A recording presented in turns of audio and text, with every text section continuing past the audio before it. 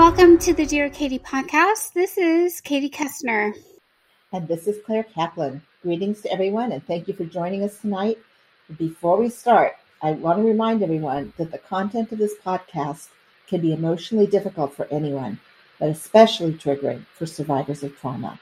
You can find resource information for survivors on the Take Back the Night Foundation website. We'll give you that address at the conclusion of the podcast. So now let's hear from another Dear Katie letter writer. This person wrote to me after hearing me speak at their school and for the first time disclosing what happened to them outside, I think, from just her immediate family.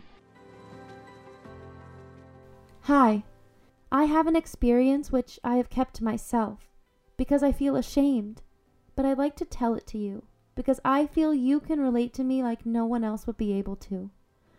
A few months back, I went to a party at a boy's house, and I guess you could say I drank past my limit. I ended up passing out in a random bedroom at this house I was at. I don't remember anything, but when I heard the door opening, and I opened my eyes just a little, I remember seeing the light reflect off someone's glasses as they came in the room. I was a virgin, and it was something I was really proud of because I was one of the few left. But that night, it was taken away from me. I couldn't fight him off. I couldn't even try. I could hardly move, and the room was spinning out of control. I didn't remember what happened until the next morning. I was confused at first. I was wondering why I hurt so bad. I could barely walk. The worst part was that I was still at that house, and I couldn't figure out who did it. Till I remembered the light reflecting off the glasses. And I knew exactly who it was. Hopefully a podcast like this is going to help so many of us, whether we have blanks in our memories or not. We know that we do need support. We do need to feel not alone, and we do need to find healing and strength. So thank you for writing to me back all the way in 2003 for this Dear Katie letter. Today we are joined by another incredible, powerful survivor, Fern. Welcome, Fern. Thank you so much for sharing your story, your journey with us. If you could kindly give our listeners just a nutshell of who you are and where you're from. So I am Fern, and I live in Canada, and I am currently a university student. I'm in psychology. I'm looking forward to pursuing a graduate degree in the near future. I really love spending time outdoors and portaging and doing all of those fun things. And that's a bit of the gist of me. So, Fern, fabulous. And I'm trying to envision you in nature and taking pictures of nature and or just breathing in the space and place where you are. What brings you to your microphone today to share with our other survivors and supporters? It's really important to me to share my own story because it's very cathartic for me spreading this on this platform, as well as just bringing light to the different things that happened in my situation, and also how that may relate to other people who have experienced rape and sexual assault, and knowing that they're not alone and knowing that I'm not alone. Beautiful. So can you narrate a little bit of when, where, and how this happened? So this happened at a party where I was seeing a friend that was in town from university, and it was a national holiday. We were having a really good time. And I was raped at this party when I was blackout drunk. And I had no idea where I was or what I was doing. And I put my trust into the people that I was with. And unfortunately, that trust was taken away and I was not safe. And obviously it was great that I was able to end up home safe at my parents' house, but the rape unfortunately happened, and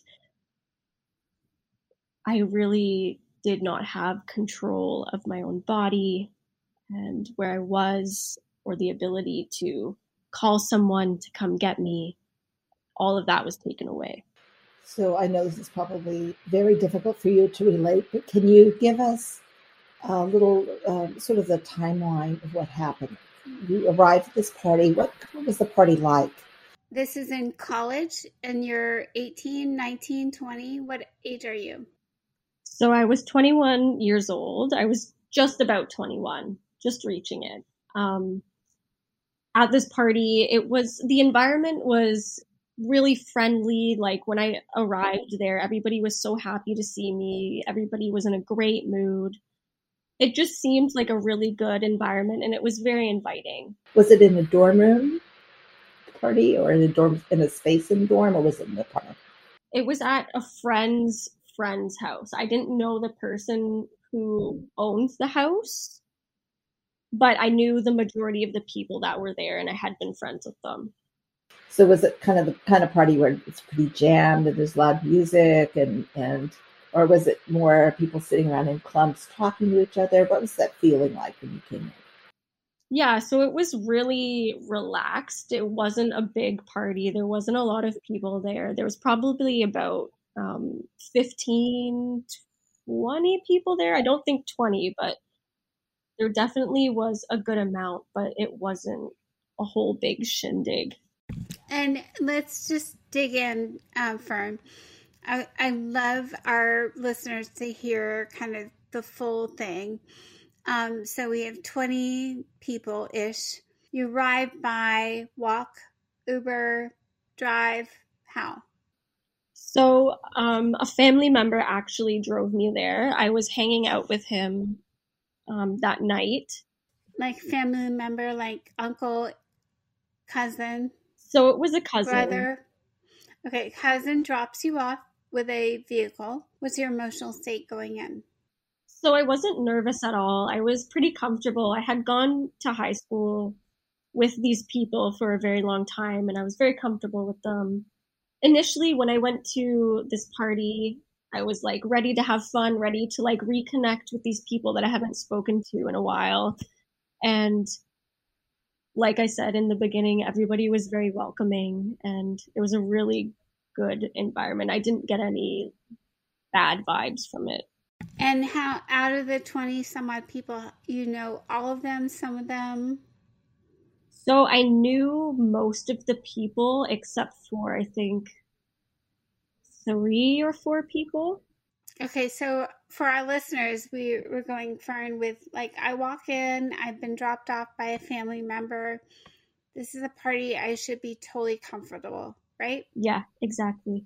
All right, so then go for it. What happens next? So we started having a few drinks. I was comfortable with my friends making drinks. I did not have any distrust for them. So I was having the drinks that they were making me, and I was getting a little bit tipsy because it was a party, and I was like, I'm going to have some fun. And yeah, I just started like slowly having drinks. We were talking, we were chatting, we were having fun. We had plans to go to a club that night just to go and like listen to music and dance. That's what we love to do. But at that point, it was just a good time. Everybody was excited to like celebrate the holiday and like see everybody that we haven't seen in a very long time. And yeah. So you're starting to get a little tipsy, as you said. When did you notice, was there a point at which you noticed a shift in your perception or how you felt physically? I noticed that I was getting tipsy, but the one thing that really set off that change was how my male friends were groping me and they were like picking me up playfully. I say that lightly. And it was just a really weird thing. And I noticed that maybe they were getting a little bit drunk and maybe I was getting a little bit more drunk. But when they were doing these things, it was very uncomfortable and I kind of froze and didn't really know how to react. do you, and there's probably no way you could really know this, but do you, in retrospect, do you wonder if the proportion of drinking, if they or you had more to drink, like were you more drunk, do you think, than they were, or was it sort of drunk all around? I definitely noticed when we got to the club that I started to get very, very drunk and basically blackout at one point. But when we were still at the house, I noticed that I was tipsy, but I think like I'm a very small person, so I know that if I'm having very strong liquor, it can get to me very easily because I'm so small. So maybe that had something to do with how quickly I got blackout that night. I think I had roughly, I think 2 shots maybe of like rum before we went to the club. That doesn't seem like that much, but yeah, okay. Yeah, exactly. But I noticed when we did get to the club that I did have another shot and then maybe another drink, like a rum and coke or something. But like I said, I got blackout very quickly after we got to the club, so I don't really have that recollection. Based on your own knowledge of yourself, is that how you, if would you have reacted that way to that amount of alcohol in the past, or do you think? And Claire, like the more I hear from Fern, I'm on the same line. Like, Yeah, that doesn't seem like that much. it seems like a little bit. I know you're a lightweight. I know you're a lightweight, and you may not have had but a salad with low-cal dressing, Fern. I'm envisioning, but it also sounds like someone may have put something in your drink, and we don't know to this day, right? Yeah, I have no idea because at the end of it all, I did get a rape kit done. My blood test was done, and I had a plethora of other tests done, and they didn't really find anything in my blood. So I don't know if I was drugged or not. Well, it's hard to know because some of those drugs, like club drugs, have very short half-lives, like 20 minutes. Yeah, So, exactly. they unless they actually knew to test you for it, and it would have had to be done very quickly. Most people don't Yeah. positive for that stuff. But even just drinking, not even a lot of within a short period of time can cause a reaction like that. But I just wonder, if you're very tiny, okay, but still, or if you hadn't had much to eat that day, that's. Mhm.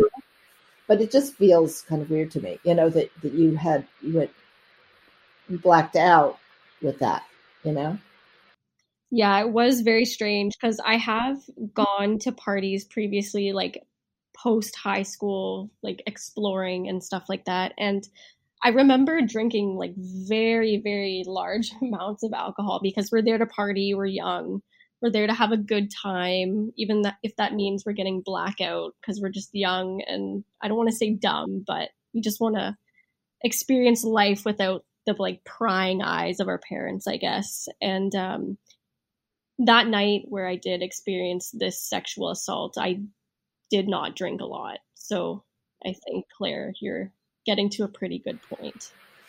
Okay, so we don't know the answer to that, but it does seem very odd.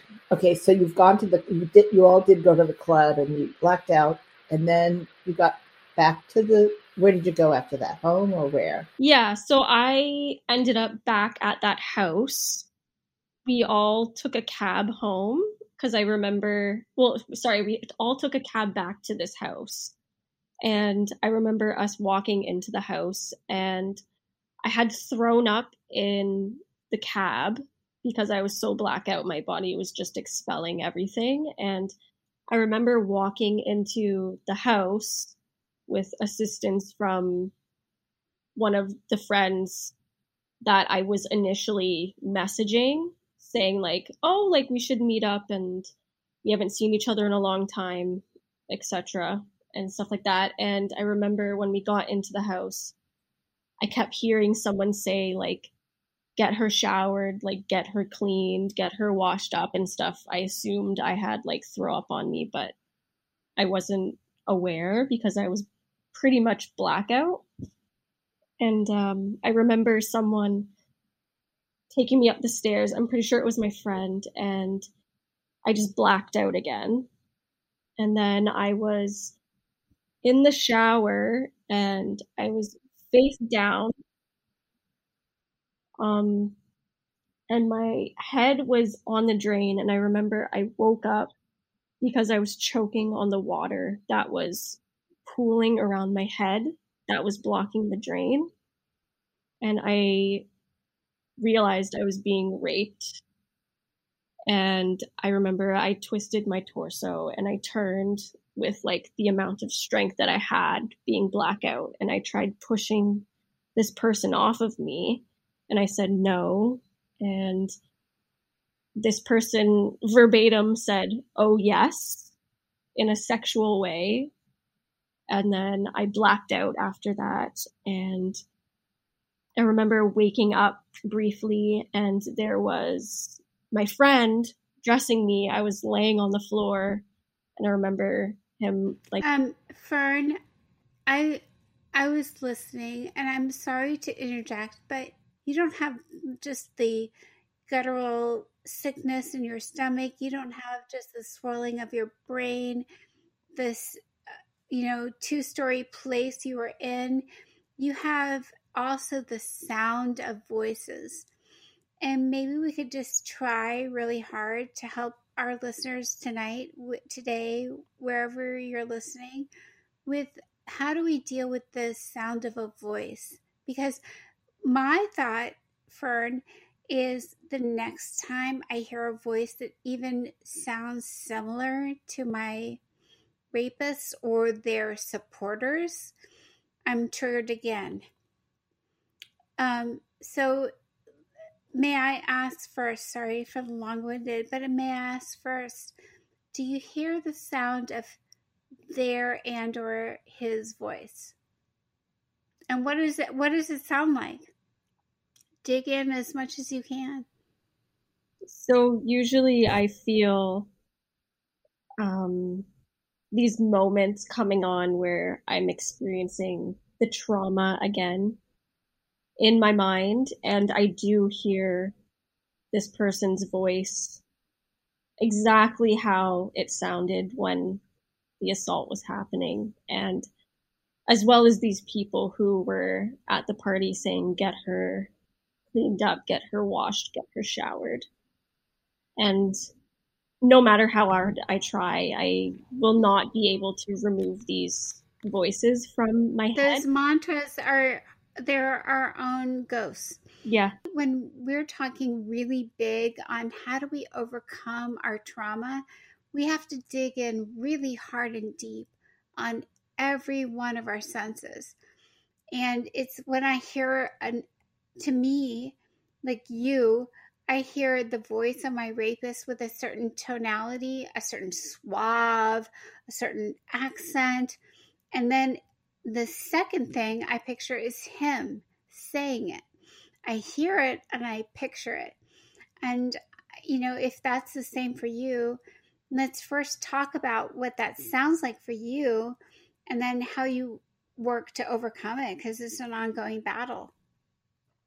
So I usually experience these things through flashbacks and pretty persistent nightmares, even though this did happen quite some time ago.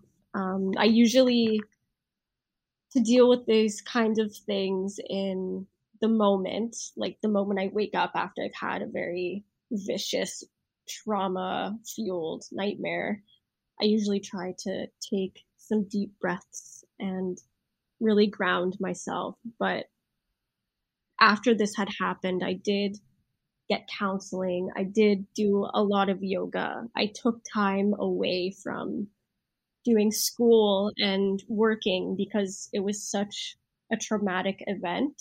I just felt dissociated from society. I did not want any part of it.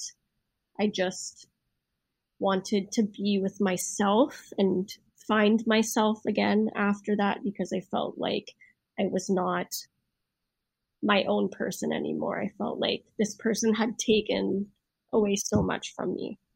You said when I'm feeling triggered, what's your method to rid yourself of that moment? So I really like to go on walks. So usually if I'm feeling very triggered, I try to go on a walk near the river or near a lake and just sit in the silence and really let it resonate out of me. I like the silence, and I like how it can be deafening. And that deafness, it really takes away that tightness in my chest and my fast heartbeat, and it's a really, really great thing that works for me. I like how you describe the feeling in your chest. I think probably a lot of people can relate to that. A lot of people take their tension and feel it in their chest, and other people may feel it in their stomach. Mm-hmm. And what they do to sort of release that tension, the walks are a wonderful thing. That a lot of people can find that quite helpful. And are you able to walk in nature, or do you just take walks wherever you are? Yeah, I'm able to walk in nature, which is really, really beautiful.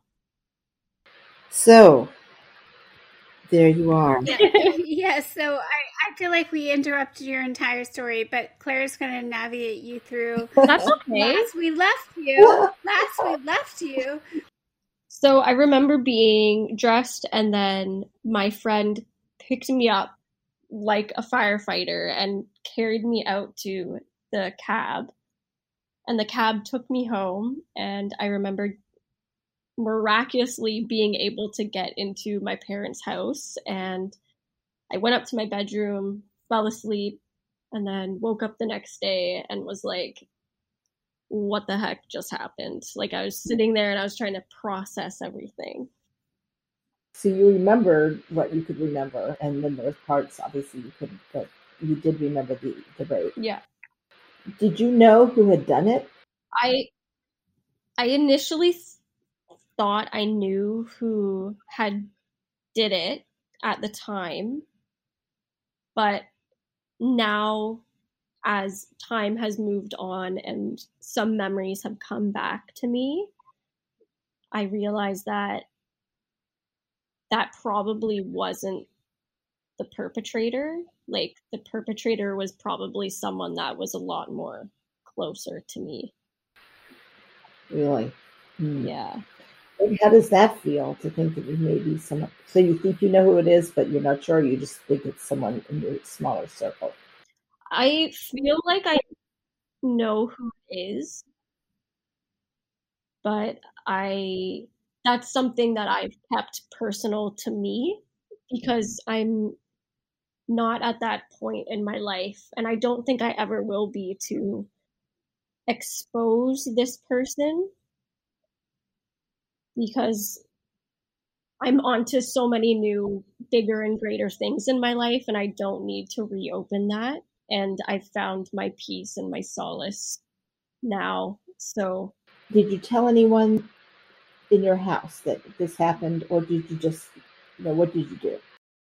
So my mom was outside, and I remember I woke up and I immediately went downstairs and I went outside and I told my mom, and I was like, I need to do something about this. I need to call the police or what have you, whatever it may be. And I remember I did call the police, and the police did come, and we spoke about it.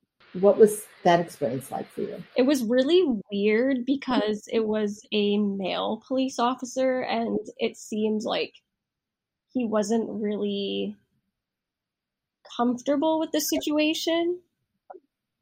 But it got even weirder because he told me to take him upstairs to my room and to like get the clothing that I wore that night when I was raped, so that they could take it in for evidence. So that was really weird. I wasn't expecting that. He should have explained that to you, but I could see why you'd need to go with you, so he could be sure that it's called a chain of evidence, so that it goes directly to him. Yeah, exactly. But I'm sure some people might find that bizarre. Yeah, it was pretty awkward. Yeah. So you handed stuff over. You said goodbye to your clothes. probably. Yeah. Yes. And then... So the police officer offered to drive me to the hospital to do the rape kit, but my mom drove me. And I remember I got to the hospital and I was so tired and I was so hungover because I was so blackout the night before. And I remember speaking to the sexual assault nurse, and she was really, really amazing, especially for the condition I was in when I got there. I was just so exhausted. And we had a bunch of tests done, and she photographed my body where there were bruises and other marks, and she assessed me. She was really like intentively checking the sites, if you catch my drift. It was very uncomfortable. Yeah, I'm sure it was. You have to... Your body's the evidence, essentially. Yeah. I don't think anybody's prepared for that. So you got through all that, and then did they pursue an investigation, the police, or? Yeah, so they did. It was very short-lived. It was a few months. I remember getting a call from the police saying that I need to go into the courthouse and talk to a few of the people there that works for the court. And it was a really difficult conversation because essentially they were saying there was insufficient evidence and that I should just close the case and just wash my hands of it and go home. And what was their reason for saying that? They didn't really say what evidence was missing or what evidence... Well, I guess they did say what evidence would be needed to take it more to court, which was like things like videos of the assault or videos of you with the assailant and stuff like that. But essentially they just said, we don't want you to go through this huge process where you're going to speak in front of all of these people and potentially see the assailant again, and basically just go home and like don't put yourself through that. So they must have felt that they didn't have much of a case, generally speaking. Yeah. How did that feel? It felt really horrible because I remember sitting there and I was crying, and I was saying to them as well as my mom that I'm not only wanting to fight for myself, but for other women who have been in my position, and told that there's insignificant evidence and that this is just like, it's just going to be swept under the rug. So I was really, really, really upset that I couldn't really fight this for myself anymore. Did it feel... I mean, it sounded like you wanted to pursue this. You wanted to fight back in a way that validated, not only that was on behalf in a way symbolically for other women, but also validated your own experience. Yeah, I really wanted to fight for myself, but in that moment, I remember my mom telling me, like, Fern, you just need to like let this go. You need time to heal. You're in this situation now after what has happened, and you're very vulnerable. And it was really hard to hear that from my mom because my mom is so strong and she's such like a hard ass and she's such a badass. And hearing that from her, I was like, okay, maybe I do need to. You say your mom's supportive. How? Why? What words does she use? What did she do? So my mom was really supportive in the way that she was taking me to all of these appointments. She was doing things like brushing my hair because I was so distraught. When someone brushes your hair, no one knows how cathartic that can be. I was in that point in time where I was so upset, and I couldn't shower. I didn't, because of the rape that happened. May I back up one more moment, just for our listeners? When you trust your mom, what was it at the get-go that she did or said that cued you in, I trust you, I love you, I believe you? So at that point, I remember I was in getting the rape kit done, and I had just had my blood taken, and it was just me and the nurse in the room. And I remember I got so sick. I was just throwing up profusely. And I remember I said to the nurse, I was like, I need my mom. Like, my mom needs to come in here. Can you please get her? And I remember my mom rushing in, and she was sitting there beside me, beside the toilet, and she was rubbing my back, and she didn't really say anything, but that was the flash moment that I knew that, like, my mom was there for me no matter what. So it wasn't even words, it was her actions. Yeah. So thank you for going through this with us, because I think we haven't had anybody describe this piece of the process really, and how difficult it is.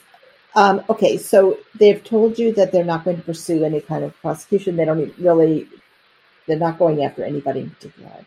So you have to figure out, okay, now what do I do, right? How am I going to heal from this thing? What was your expectation of the criminal justice system? Were you hoping that they would pursue it and that would be a way for you to have some closure? I was expecting closure through that sense, but I didn't really know what to expect with the criminal justice system and going through that process of charging someone that had assaulted me. So I definitely was blindsided by the process that I went through and the reactions I got from the police and the sheriff and all these other people that worked for the court. So then you had to find some other way to go forward. So what did you decide you were going to do? What did you decide to do next? So I was referred to see a sexual assault counselor, which I did see. And I saw these women for a few months. I thought that the few months was good enough for me at the time because I only wanted to retell my experience so many times without it being like someone poking me with a hot branding stake. But after that, I started doing like a lot of yoga and just took a lot of time for myself. And so you found yoga to be healing. Yes. What else? And was that something, had you been doing yoga prior? No, I wasn't doing yoga before. I found a really great inclusive studio, and I just explained to the women there, I was like, I just went through this whole experience.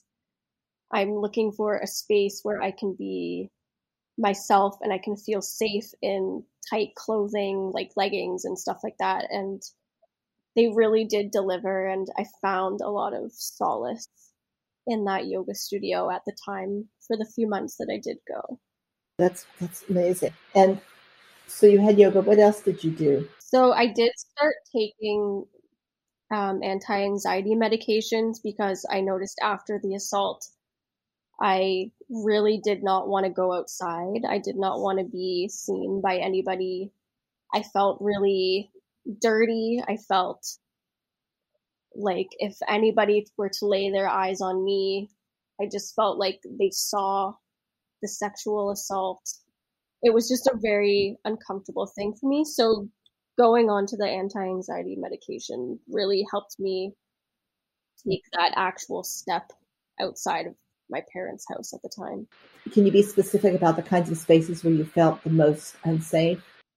So I felt pretty unsafe in that city where my parents lived. It was a small city, but most of all, it was near the downtown and the downtown area where the club was, because I know that the people I was with that night, they spend a lot of time in that area.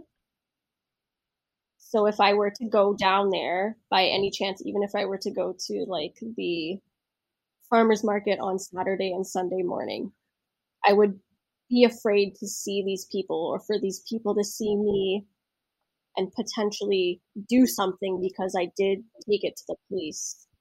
So the anti-anxiety meds were helping you. And Now we're talking about, how long has it been since the assault now? It's been about 4 years, I think. And has your anxiety subsided at all, or is this still an issue for you? So anxiety is much better for me than it was after the assault. I still do experience it quite a bit, especially with the pandemic happening this past year or so. And the pandemic has actually fueled the nightmares and the flashbacks quite a bit. So the anxiety is definitely back in full force, but the anxiety meds are helping, and I'm with a really loving partner, and he has seen all of sides of me, so it's really helpful. It's been a little bit of time. You now have a wonderful partner. Tell us, how did that happen, and how is that working out for you? So it's really, really good. We're living in an apartment together. We met a few years ago, and I remember when we first started dating, it was a year after the assault had happened, and I was like, I don't really want to date, but this guy seems pretty great, and he seems like a really down-to-earth person. I was just drawn to him. So when we started dating, we were very open with each other and very transparent. And I remember I told him, hey, I had experienced this very traumatic thing. I want to take things slow. Friends first. If we can develop into a partnership, then that's great. And yeah, we kind of just took it from there. And now we're living together in a new city, going to university, doing all these amazing things. That's wonderful. It's wonderful news, and it's so good to hear that. And how is he when your issues come up? I mean, does he? So it took some getting used to for him, especially when we first started dating, when things were still pretty fresh. And he's gotten a lot better. He's so supportive now, and we have like our safe word when I'm having my really off days, or even if I'm having like an off night, or if I've had a nightmare, I just say, hey, safe word, I'm having an off morning, an off night, blah, blah, blah. And he does like all amazing things. He'll like clean for me. He'll like do the laundry. He'll give me space if I need it, all of that good stuff. Doing the laundry. That's a fantasy. Thank you for Fern for sharing your journey, your story, your honesty, your truth, and all that you had to offer so many people. Oh my gosh, there's so much there.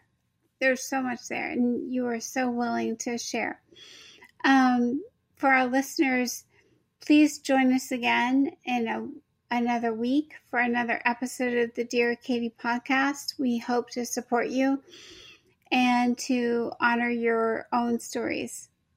Claire, I turn it over to you. Thank you, Katie. And again, thank you to our listeners for being present and hearing Fern's story tonight.